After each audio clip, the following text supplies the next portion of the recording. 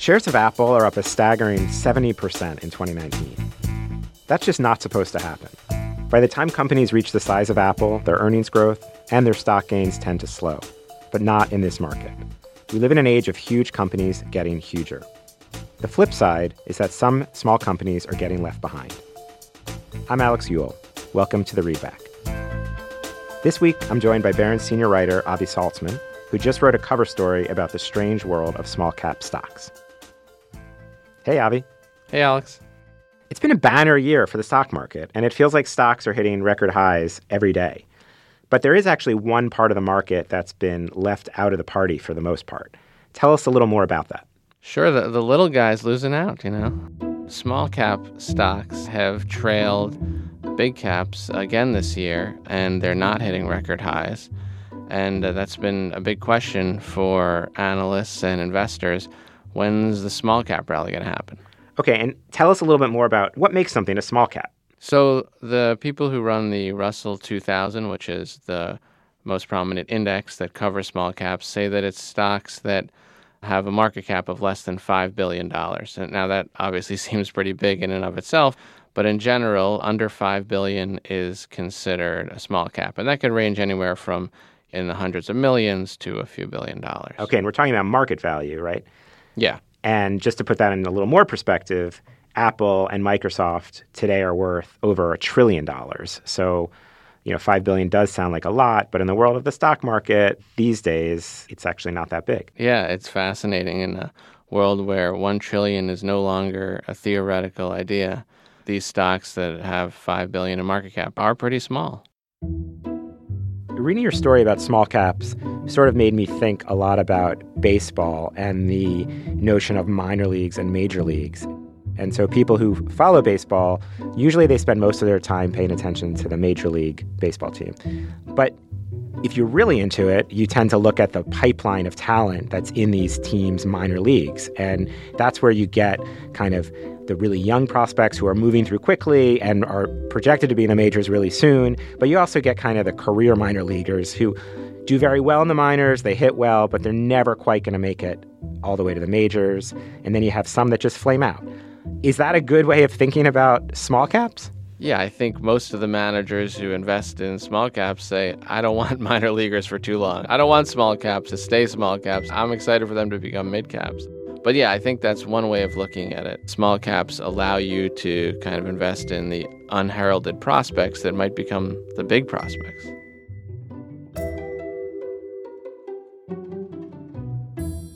And so if you're an investor, that's where you take your risks, and it's where you get your really big wins and your big upside.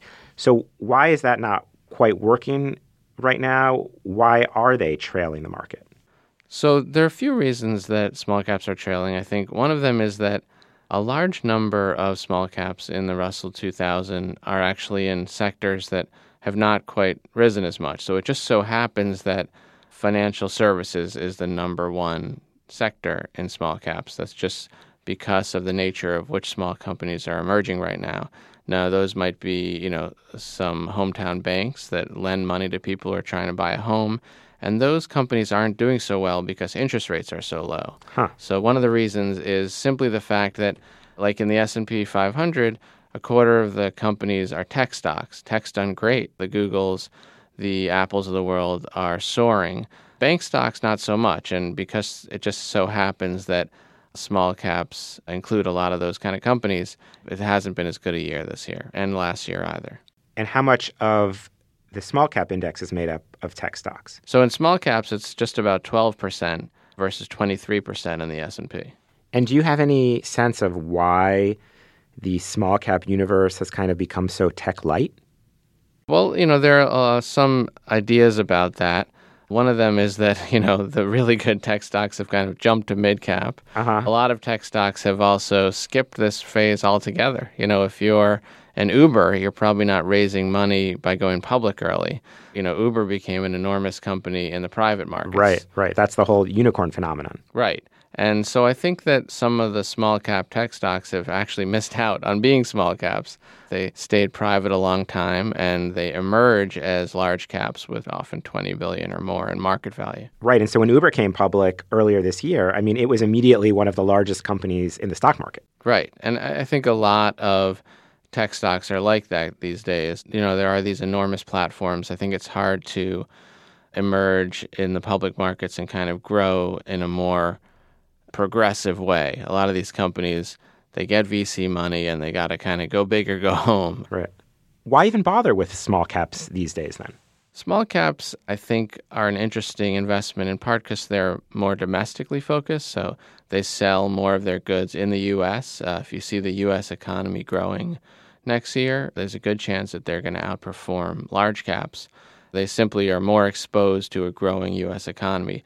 So, if you want to really diversify your portfolio, I think a lot of people say small caps are an interesting bet here. And large caps, by the nature of how fast some of these really big companies have grown, are really not that diversified anymore, right? That's right. These top 10 stocks take up an enormous portion of the S&P 500. So you're really betting on several tech stocks that we've seen a growing risk there, obviously, from regulation, from a change in business models, from potentially even upstart competitors. So in some sense, risky small caps, or this group of small companies that have historically been risky, could you make the argument that, in fact, if you're an investor, you need some of those small caps to de-risk the large cap stuff now? Yeah, look, in general, we're big proponents of diversification, and small caps is certainly an area where you can diversify your portfolio. Because you have so many different kinds of companies making up that group, right? Yeah, you may not have heard of Axsome Therapeutics, Constellation Pharmaceuticals, Kodiak Sciences. These don't roll off the tongue, right, like Apple. And that comes, I think, from the top 10 performing small caps you have in your story this year, right? That's right. I haven't heard of any of them. Yeah, and if you had invested in them, you wouldn't have just made 70%, you would have made over 900%. So, obviously it's hard to choose these kinds of companies, but if you do buy an index of them, you're going to get a very different kind of exposure than you will with the S&P 500. And the potential, if you find the right manager, if you know how to pick them, for even more stratospheric gains, I think. At a certain point, a company like Apple, there's a law of large numbers.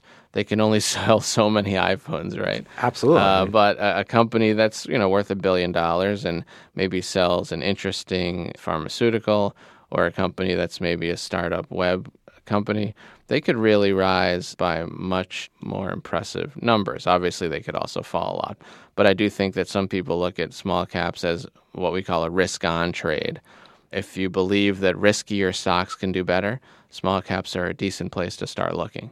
You mentioned that you really have to know how to pick them in the small cap universe because they're so unknown. But the problem with small cap stocks is very few people cover them. Wall Street analysts don't spend a lot of time on them. We don't hear about them in the media. So if I'm an investor, how do I even go about picking these things? And why are they so unknown? It's hard to cover 2,000 stocks. That's just the nature of it. Right. Apple is covered by 44 Wall Street analysts. And I just looked up some of the names you mentioned among the best performing small cap stocks. One of them is Axsome Therapeutics. It's up 1,600% this year. It only gets covered by 8 analysts. Right. So that kind of tells a story. Yeah. Some of them are covered by even fewer. And so that means that, a smart fund manager can really get an edge where I think a lot of large cap managers are struggling to get an edge right now and usually trailing their benchmarks. I think some people would argue, look, you really should, in this case, you really should look to active management, which means you should invest in a mutual fund run by somebody with a track record. So that's why we picked 5 of those, because we thought, people should probably have some guidance in this stuff instead of sort of blindly trying to find the winners in a pool of 2,000 plus stocks. You have a bunch of ways to play the small cap theme in your cover story this week. So hopefully everyone who's listening will go and read the full story. But give us a little bit of a flavor. How do you play this from a broad point of view if you want to be interested or if you want to be invested in small caps?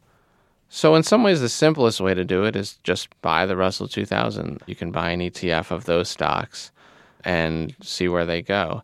Some people also, though, would argue you can buy a sort of more refined index. There's something called the S&P 600, which you can buy as an ETF, where they screen out stocks that are not profitable. And that's another way of doing it. I think that there are pluses and minuses to both views.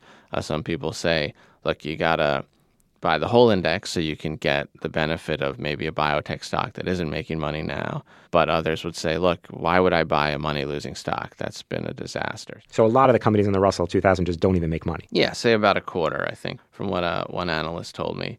And you mentioned that even on the aggregate level, the level of earnings growth coming from the small cap universe in the coming months or the coming year isn't even particularly well agreed upon. Right. And that's, I think, what turns a lot of people off from this. But, I think what the argument is from a lot of strategists right now, and Bank of America, Merrill Lynch, and Jefferies are saying this is going to be the hot theme of 2020. The argument is, look, these guys have been overlooked too long. It's time for investors to get involved. So, they make a pretty compelling case, even though small caps are not necessarily cheap on a historical basis. They're cheaper than usual compared to like the S&P 500. Right. And of course, we like to make contrarian calls at Barron's. This feels like a very contrarian call right now, right? Yeah, it's becoming slightly more consensus, but I think that a lot of people have ignored these stocks, so it does feel a little bit contrarian. All right. Well, thanks so much for joining us, Avi. Thank you very much.